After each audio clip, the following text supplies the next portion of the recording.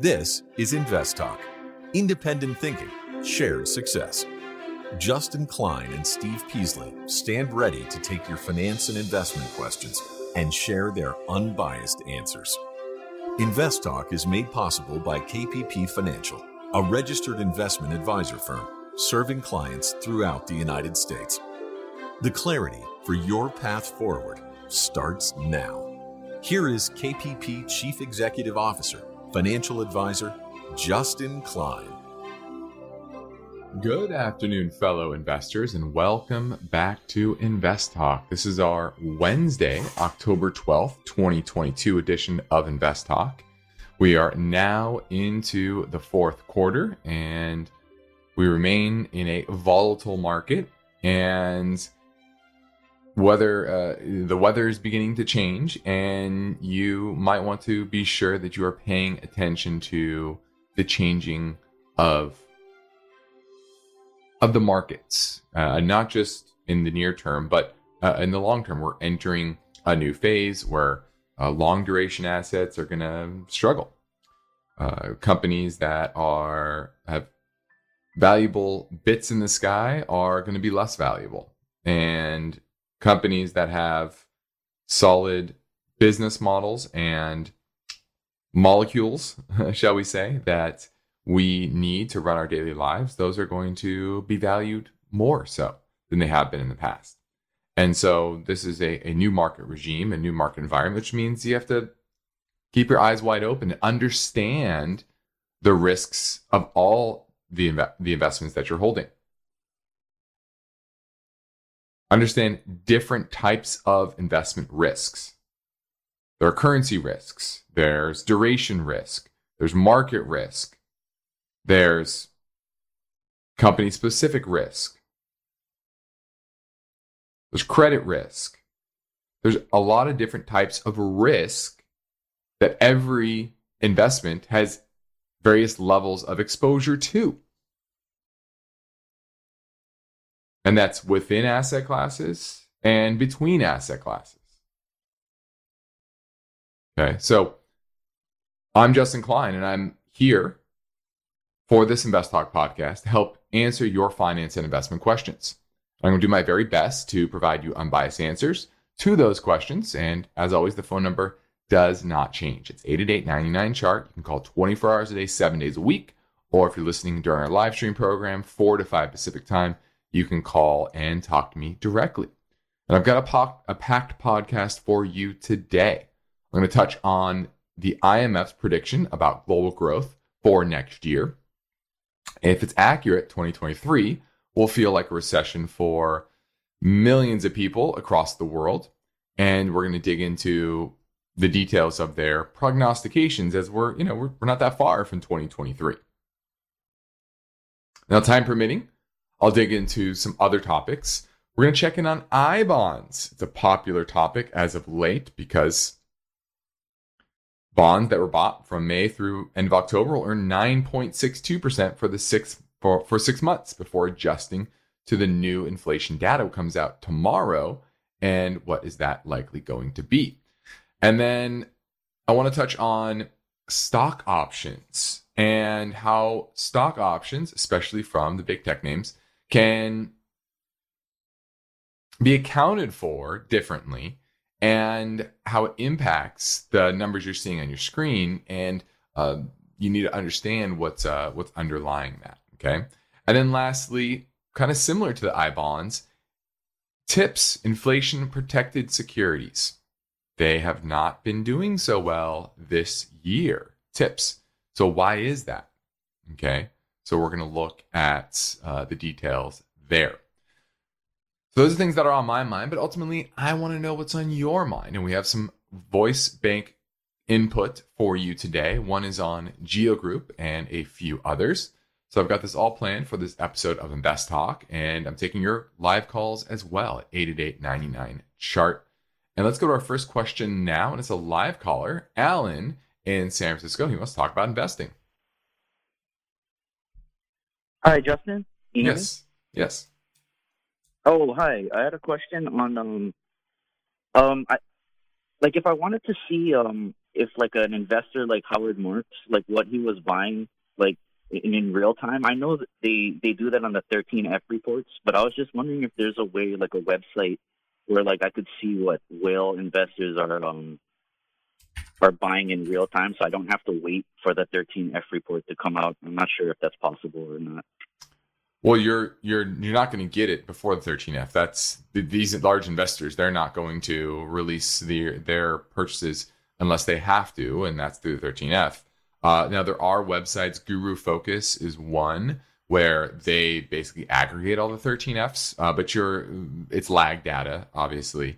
But you're not going to get it before it's released in the 13F, most likely, unless you have some sort of insider at their large entities.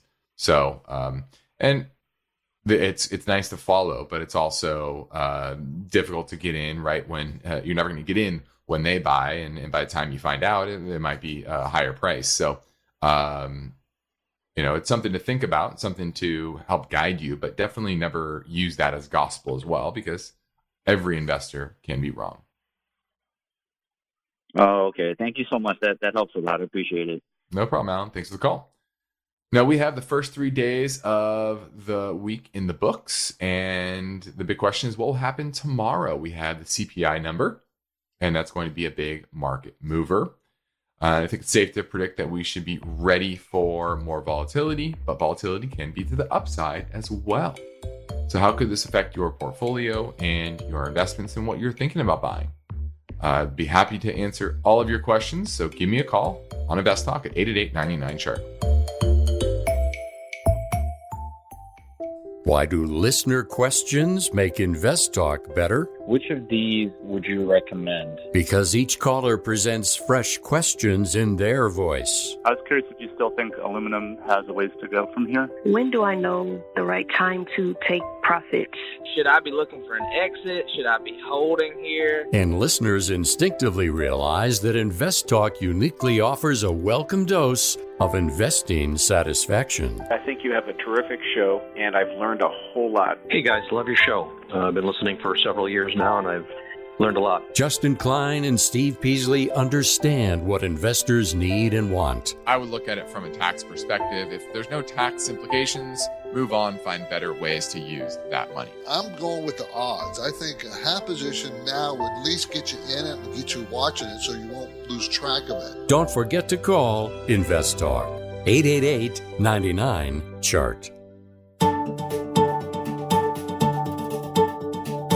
Each day, InvestTalk listeners submit their finance and investment questions via phone or email. Would you like your question to be put near the top of the list? Just take a minute or two to leave a review and rating for InvestTalk at iTunes, and be sure to include a brief question with your iTunes review comments. Now, my focus point concerns the story behind this headline. The IMF predicts global growth will slow next year.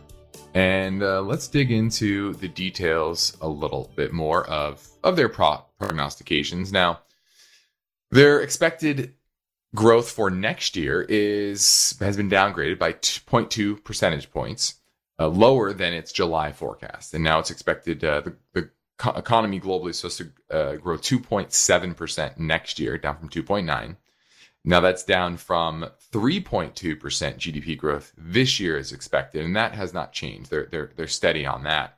But last year the growth was at about 6%. So you go from 6 to 3.2 to 2.7.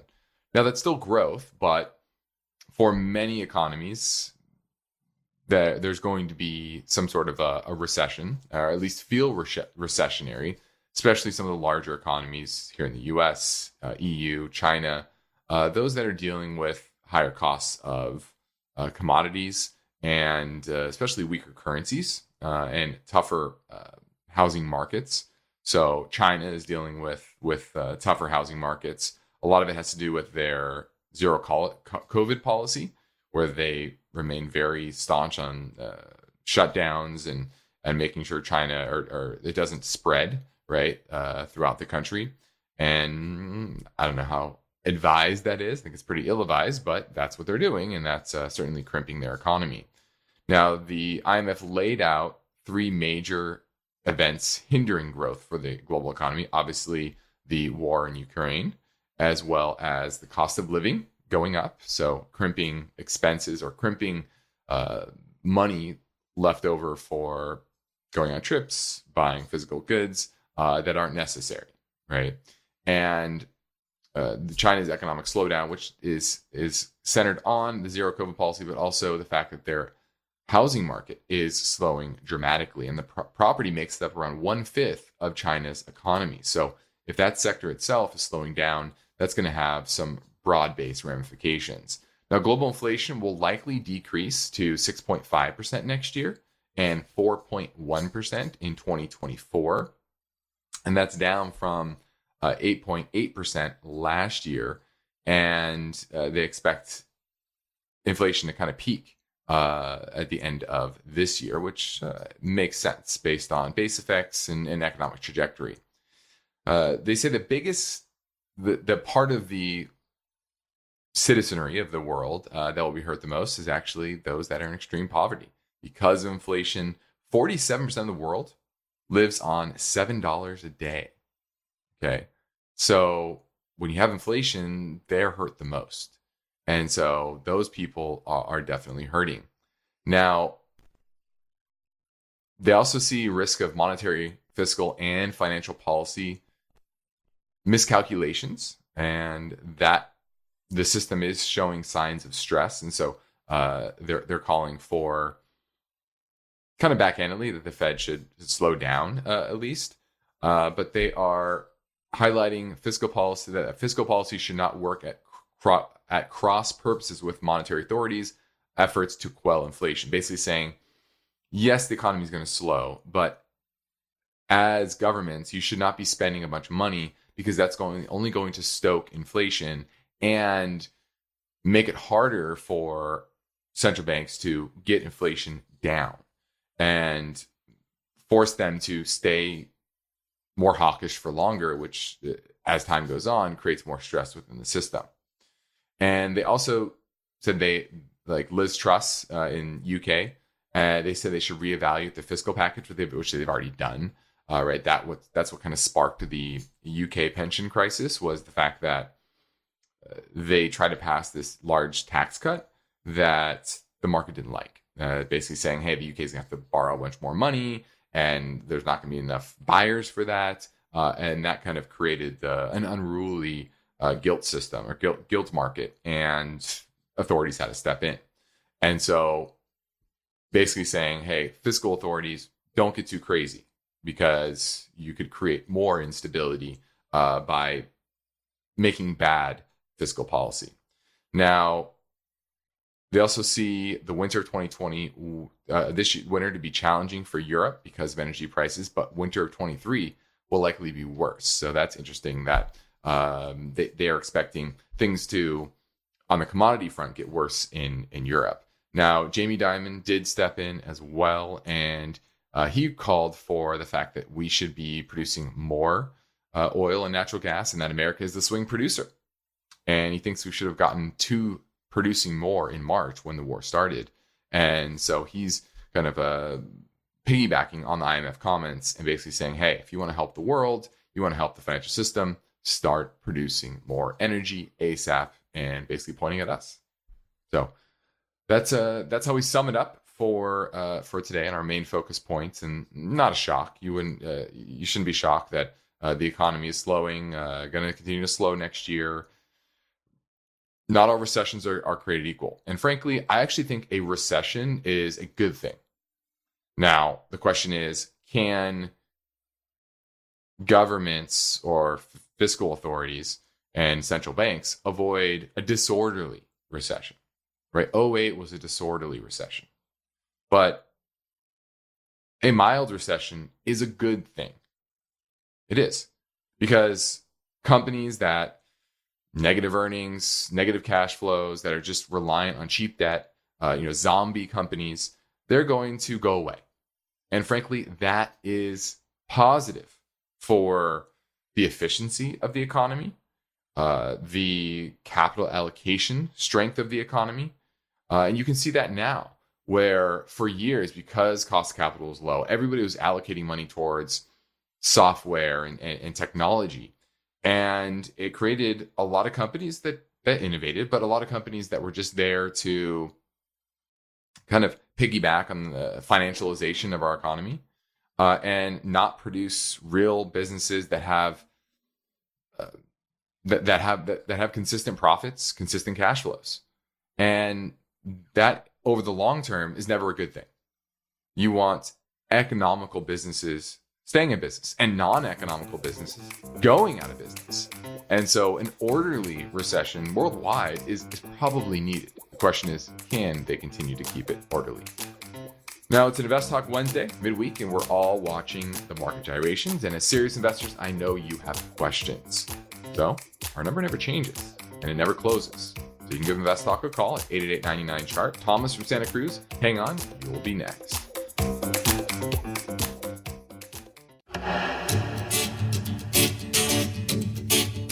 The stock market is volatile. It's constantly changing. So how are you positioned? Is your portfolio properly balanced, or are you taking unnecessary risks? You can get guidance anytime for free if you go to investtalk.com and take the brief Riskalyze quiz. Let's go to Thomas in Santa Cruz looking at Lumen. Hi, Justin. I'm calling and asking about Lumen. It's a good part of my portfolio. I know that you guys carried it for a while, and I know that you said you weren't going to wait forever for it, and it's been pulling back to the point where it's paying a ridiculous dividend, and I'm just wondering if you guys have gotten rid of it. Are you waiting on it? Waiting for your stamp of approval to basically keep it or get rid of it at this point? Well, it's certainly a high-risk play because they do have a substantial amount of debt, and they're going through somewhat of a restructuring. But we love the changes that have been made over the past few months. New CEO that used to work for GE, Microsoft, and I'm trying to remember the third one, another big tech firm, and worked in operations, so really understands the tech space and what is needed from a telecom company like Lumen. So we really like that change. And then they sold off some of their legacy businesses that weren't growing anyway and got pretty high multiples for them, 5 to 7 times enterprise value. And right now it's trading at about 4 times itself. So, and the assets that it held are much better than those it sold off. So we think it should be trading more like 9 times enterprise value, and which would put the stock closer to the high teens, which is our value on it. Now the market is worried about the debt levels, although they're paying down a lot of that, and where those cash flows are going to go. They're going to go down because they sold off significant assets. Now the payout ratio is going to rise from about 50% now to closer to 80 or 90%. But to us, that's fine. I think they have enough capital to invest in their business and their growth. But it's a high-risk play. It's all about execution of management. And so far, they've actually made some good progress on their more B2B business. And they're kind of letting B2C roll off, selling B2C type of business roll off. And B2B business tends to be more sticky, more profitable, et cetera. So we like the changes they're making, but it's high risk. Could they cut their dividend? I think modestly. And frankly, I think a stock buyback at these levels would be more advantageous than any debt repurchasing or anything like that, just because how cheap it is. Like I said, currently trading at about 4 times enterprise value to EBITDA. So we really like it at these prices, but it is high risk. So I have to understand that. And anytime you're getting double-digit yields, especially in this market, it's going to be high risk. Thanks for the call. Let's go to Jane in the Bay Area. Hello, Justin. Hi, Jane. How you doing? I'm doing fine. I wanted to ask you, I got some cash sitting in the settlement fund at Vanguard, and I've been thinking about maybe investing that money. It's money just I don't need. I just want for security reasons. And whether I should invest in Treasury note, 2-year or short term. Well, we don't love treasuries itself. If you want something that's super safe, I would be going and buying some of those I bonds, right? $10,000 a year. That's where I would probably start.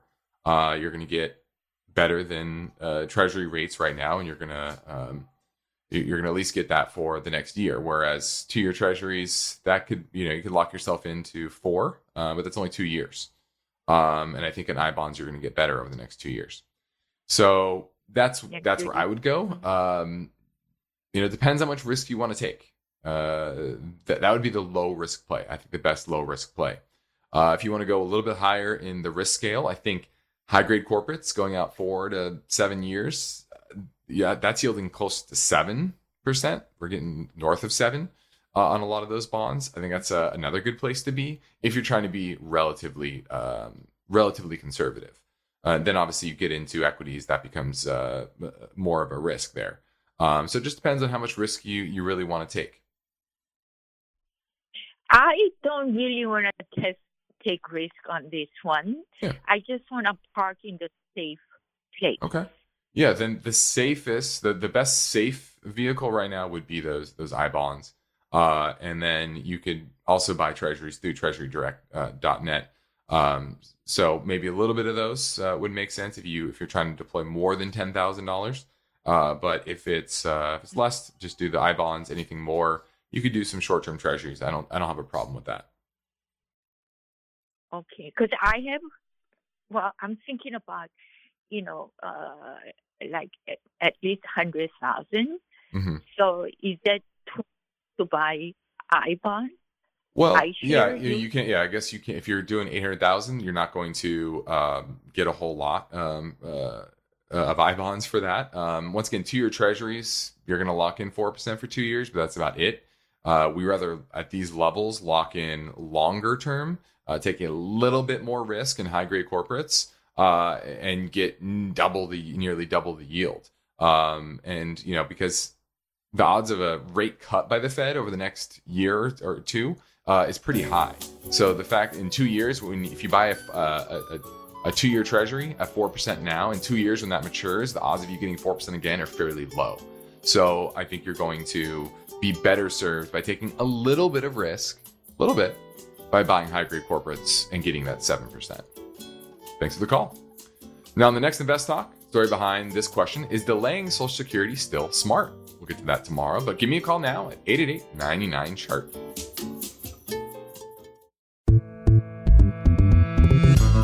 A quick reminder, if there's a term that you hear mentioned on the program but you're unclear about what it means or you have a question about it, we want you to ask. It's very likely that you're not the only one with that same question. 888-99-CHART. Let's say you've been thinking about learning a new language. Okay, why? I mean, how would it come in handy? And where would you want to use it? Could it be that you have an upcoming international trip? Or maybe you want to connect with family members or friends from a different culture?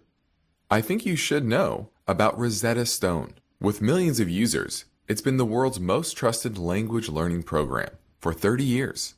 Rosetta Stone is available on your desktop or as an app with Audio Companion and the ability to download lessons offline. Rosetta Stone truly immerses you in the language you want to learn. It has a built-in, patented speech recognition engine called True Accent. So as you practice speaking, you'll get feedback on how well you pronounce words. With Rosetta Stone, you pick up a language naturally, first with words, then phrases, then sentences. It's an intuitive process designed for long-term retention. You really learn to speak, listen, and think in your new language. Rosetta Stone is an amazing value, so your special skill set is within easy reach. You know you want to do this, so don't put off learning that language. There's no better time than right now to get started. For a very limited time, Invest Talk listeners can get Rosetta Stone's lifetime membership for 50% off. Visit rosettastone.com/today. That's 50% off unlimited access to 25 language courses for the rest of your life. Redeem your 50% off now at rosettastone.com/today. At this point, I think almost everyone has heard how generative AI promises to bring us to the next industrial revolution. AI is already shaping society with an impact on daily life that echoes the transformative significance of electricity or the internet. As we take steps to embrace the potential of generative AI, we need to remain vigilant with regard to its exploitability. This is where HackerOne comes in. HackerOne's AI Red Team addresses the novel challenges of AI safety and security for businesses that are launching new AI deployments. The HackerOne approach involves targeted offensive testing by harnessing the collective skills of ethical hackers who are proficient in AI and prompt hacking. In short, AI red teaming is the practice of stress testing AI models and deployments to make sure they can't be tricked into providing information beyond their intended use, and that security flaws can't be exploited to access confidential data or systems. HackerOne seamlessly integrates with your existing tools to enhance communication and collaboration across development, security, and IT teams. So, stay ahead of the game in the battle against cyber threats with HackerOne's attack resistance platform. Learn more at hackerone.com. That's HackerOne.com, hackerone.com. You are listening to Invest Talk. Every Friday on the program and the podcast, Steve Peasley shares highlights from the newest edition of the KPP Premium Newsletter. Listen Fridays to Invest Talk. And now, Steve and Justin welcome your calls and questions. 888-99-CHART. Go to Dan in Seattle looking at ARCH, which is Arch Resources, and it's a company engaged in the production of steam and metallurgical coal. So it's a coal company. You own it or looking to buy it? I own it. Thanks for taking my call, Justin. I bought it on the pullback in, I think, around 116. I bought it for a swing trade because I thought it was kind of oversold. And I've done pretty good. I'm up like 15, 18%. But I'm kind of thinking about holding on to it just with all of these energy crisis in Europe and whatnot. I know they sell energy or some of their coal over there, and with all the shutting down of nuclear plants during this energy crisis, I just don't see coal going away, and the numbers with the business look pretty solid. So I just wanted to get your guys' take on it. Yeah, I agree. Commodities in general have gone through this consolidation phase since the late spring, early summer, but ultimately it's just a pullback on the strong dollar, on a slowing economy. But the structural issues of undersupply of resources, especially energy resources like coal, like natural gas, like oil, that remains in place. And Arch Resources is certainly taking advantage of that. They lost a lot of money in 2020 when energy prices were rock bottom and coal was just not needed. But now we have the war in Europe and Russia being cut off. And they're a huge exporter of all types of energy, including coal. And so, and many emerging market countries are shutting down their natural gas facilities because it's just too expensive to import, and it's a lot cheaper to import coal. And then you have countries like Germany that are shutting down nuclear plants, which is crazy to me, and restarting coal power plants. So that's happening as well. So, multiple factors, both on the supply and the demand side, means that companies like Arch Resources can earn excessive profits, and their forward-looking PE is very low. Even though earnings are supposed to come down next year, I still think they're going to remain very robust, and cash flow is very strong. And so if you look at, the debt on its balance sheet, no net debt on its balance sheet, enterprise value EBITDA at 2 times. Once again, that's going to come down to that EBITDA number, but still very, very cheap. And what are they doing with shares? They are, looks like they've been buying back shares at least since 2017. So I would hold it. I would hold on to my ARCH. Thanks for the call. Now let's touch a bit on I bonds. We talked to that caller just a minute ago about where to park some money, and I bonds are very, very popular as of late, setting records in purchases. About $22.3 billion worth of I bonds have been purchased by Wall Street and Main Street this year.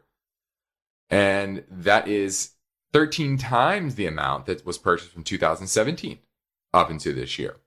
And there's even bipartisan legislation in the Senate to try to raise the cap from $10,000 per person to $30,000 per person when CPI is above 3.5%. But as with anything, always look at both sides. And we talked about the limits of purchasing.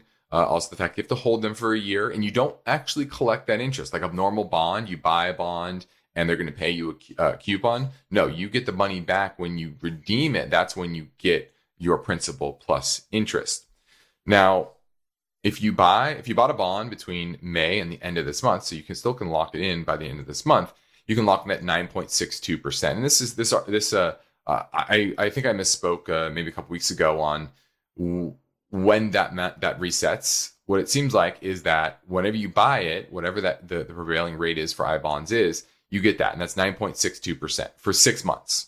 And then after 6 months from when you bought it, then it resets to that new number, and that new number, based on what is expected for the CPI number next or tomorrow to come out at 8.1% year over year, then the I bonds will likely pay 6.4% beginning November 1st. So if you buy a bond or an I bond on November 1st or later, or if your first 6 months expires, then you're going to start to get that new 6.4%.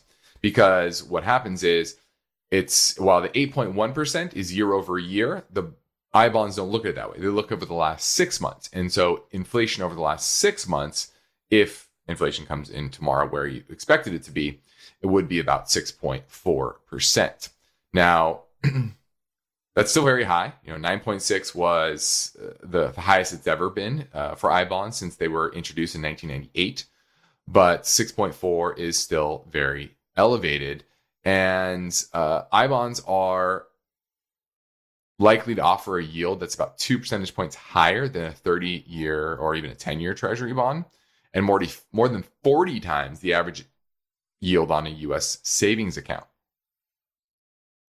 Okay. And annual inflation has remained near the highest level since the early 80s, but monthly, it's only been going up 0.10% in July and August. And so that's why you're seeing that deceleration, because once again, it only looks back 6 months. What else? I think that's it. Yeah, you can purchase them at Treasury Direct. Remember, I actually got this email today. Can non-U.S. citizens buy I bonds? No, you have to be a U.S. citizen or a civilian employee of the U.S. Those are the only ones that can buy through the Treasury Department's website, treasurydirect.gov. So I wanted to give you an update there based on what is widely expected to be an 8.1% print tomorrow. Now let's pivot to the Invest Talk voice bank for a question that came in earlier from North Carolina. Hey, Steve or Justin. This is Jeff from North Carolina. I appreciate everything you guys do. I was just calling about stock ticker symbol GEO Group. Wondering your take on their balance sheet, their fundamentals. Technically looks like it's coming off a pretty strong low and has a lot of room for some upside. Just wanted to see what you guys think on their fundamental side. Well, I appreciate it. Thank you. All right. This is GEO Group, and it's a REIT that owns, leases, and manages correctional and detention facilities. And there's a lot of controversy around for-profit prisons, and GEO is certainly right in the crosshairs of that. And so the price of the stock has sunk from $30 per share back in 2017 all the way to a low this year of $5.20. Now it's up to $8.32. But like most REITs pay a dividend, this one does not. They've eliminated their dividend. Probably a lot of it to do with paying down debt on their balance sheet. That's probably what it is. Worried a bit about the sustainability of their business in general. If there is cancellations of contracts, now the government has to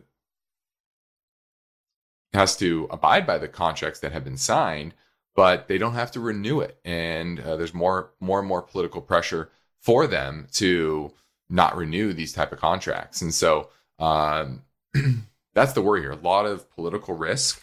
And you have Biden releasing a lot of nonviolent cannabis drug offenders. How many people that actually releases, we'll see. It's more on the federal level, which there aren't a lot. They're calling for state level to release them as well. So I think there's a shift towards treating drug offenses a bit differently than violent offenses. I think that's nationwide. And so I don't love this business longer term. Now, technically, it's much stronger than the overall market. It's in an uptrend. And the big question is, will it fade? Will the stigma around private prisons fade, or will it intensify? If you think it's going to fade, then this is probably a buy. If you think it's going to intensify or stay kind of where it's at, I think this is a sell, because I think there's going to be more push towards getting rid of private prisons overall. Now we have transitioned in the fourth quarter, and the autumn holidays are coming up fast. I know I'm racking my brain for a Halloween costume. But keep in mind that while summer is in the rearview mirror, market volatility is clearly not. So if you need help understanding your financial situation, whether you're on track for retirement, if your portfolio is constructed effectively for this particular type of market where, once again, persistent inflation, persistently increasing value of the dollar, increasing interest rates, etc. All of these mean different cross currents that affect different asset classes, different sectors differently, and a lot different than we've been used to over the past 10 plus years. So if you need help, I encourage you to reach out to myself or Steve Peasley via our website, investtalk.com, or you can call our office at 800-557-5461 and schedule a free portfolio review assessment via telephone or GoToMeeting. And that's what we're here to do, to help you navigate these markets and help get your portfolio optimized. So the sooner you contact us, the sooner we can better do that. Now, this is Invest Talk. We will play another listener question next, so hang on. Each day, Invest Talk listeners submit their finance and investment questions via phone or email. And Steve and Justin, thank you for your loyalty. Would you like your question to be put near the top of the list? Just take a minute or two to leave a review and rating for Invest Talk at iTunes. And be sure to include a brief question with your iTunes review comments. Your rating is a vote of confidence that leads to higher visibility and causes more people to discover and listen to Invest Talk. So please tell your friends and family members about the free Invest Talk downloads at iTunes, Spotify, Google Play, and investtalk.com. Remember to include your brief question when you review and rate on iTunes. And of course, your calls are always welcome 24/7. Don't forget to call Invest Talk, 888-99-CHART. Hey, what's up? This is Eric from San Diego. Been watching the show a while, and I just had a question on Adidas.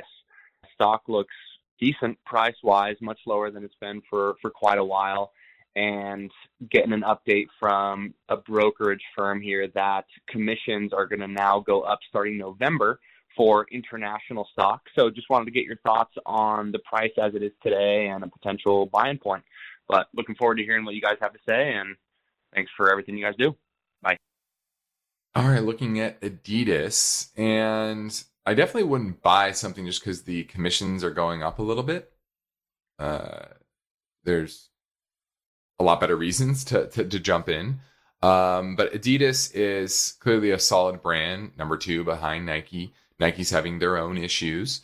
So Adidas is kind of double whammy, is the European currency, European economy, which they're heavily reliant on. Most of their sales come from Europe because of soccer or football in Europe. And, you know, they have certainly good business here, and there was over consumption of all types of products here in the U.S. In 2020 and 2021, and that's coming down in a big way.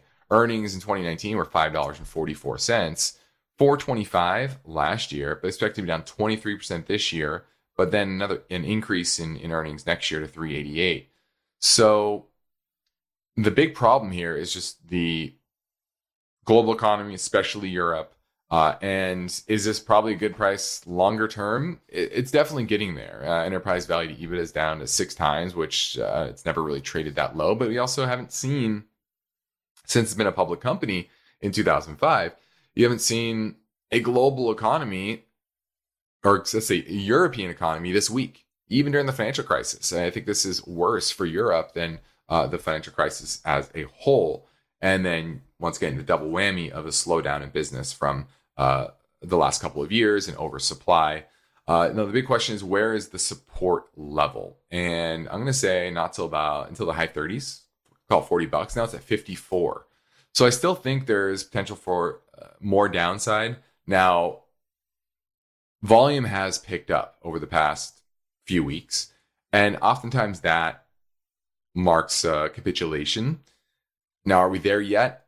I wouldn't call that. I see no indication of a turnaround in shares. I think a strong euro would certainly help. But this is a decent price long term. But know that it could go down another 30% easily because the momentum of the stock, momentum of the European economy, etc. But I like that you're looking at this because it's a quality name that long term has staying power, has consistent profitability, and I want to pick up those names cheap. And it is cheap long term, but it's not cheap for the current market or economic environment. Now let's make it 2 in a row from 888.99 chart. Hey, Steve and Justin. My name is Andy from Florida. My question is for a company called MPW. It's Medical Properties.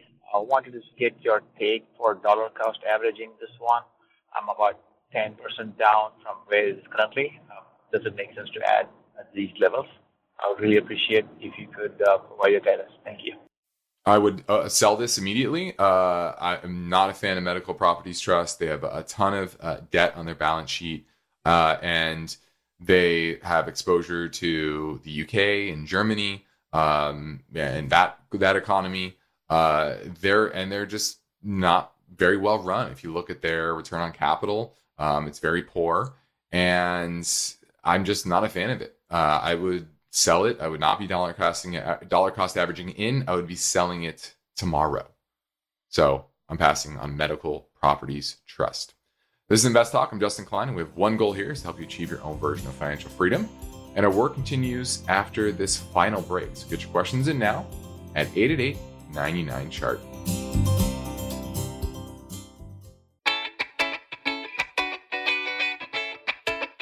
This is Invest Talk.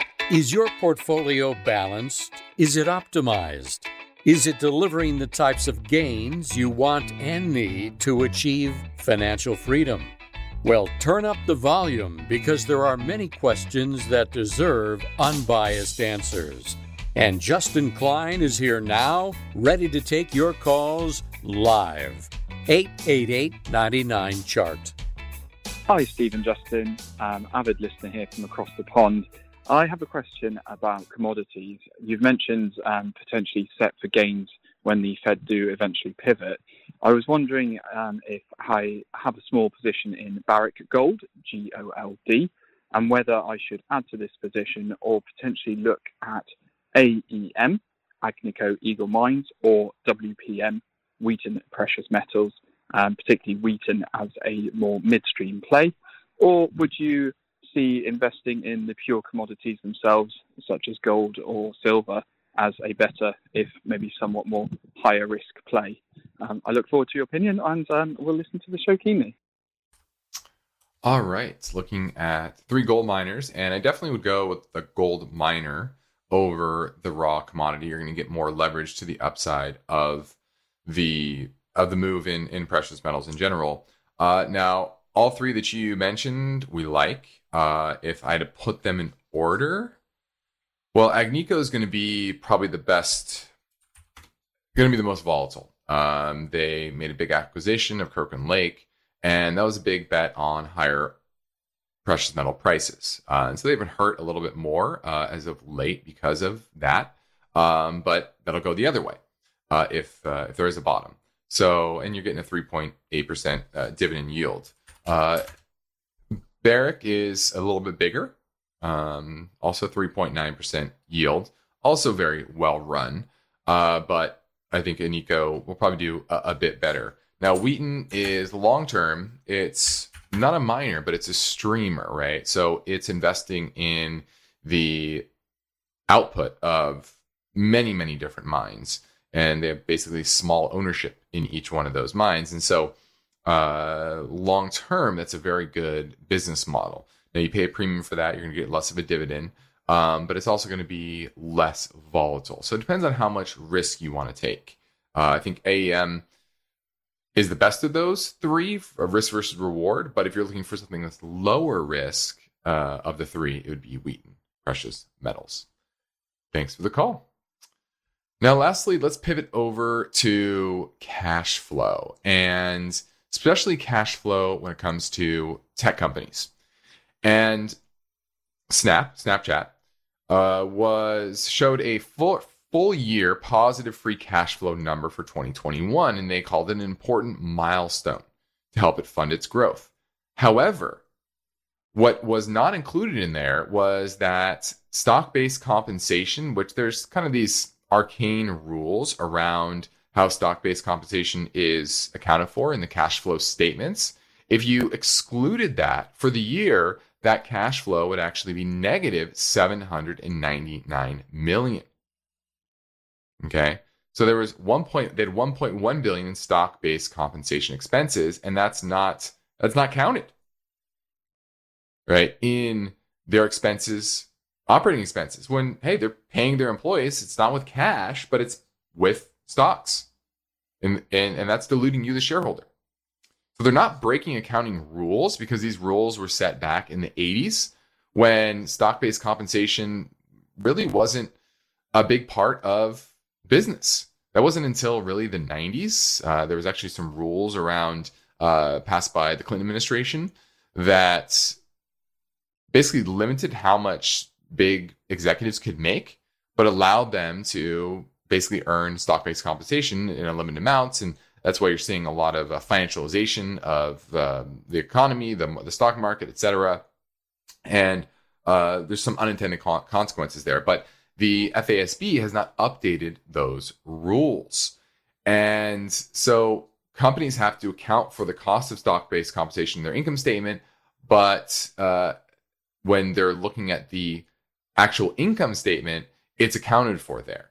So Snapchat had a $488 million net loss last year, even though the cash flow looked like it was positive.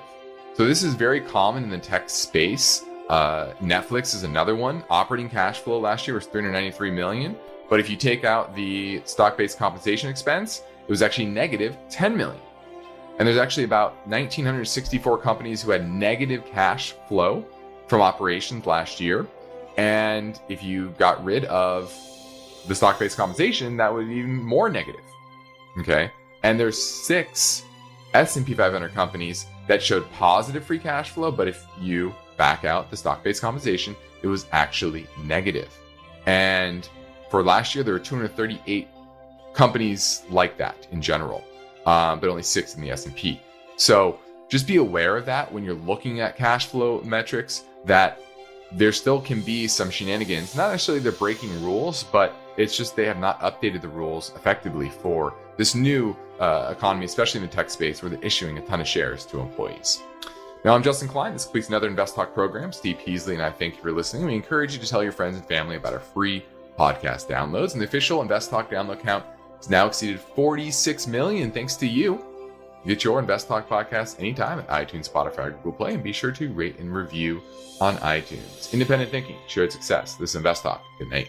Invest Talk is a trademark of KPP Financial. Because of the nature of the interactive dialogue inherent in the format of this program, it's important for the listener to understand that not all comments made will apply to them. Specifically, nothing said shall be taken to be investment advice, or shall statements on this program be considered an offer to buy or sell security.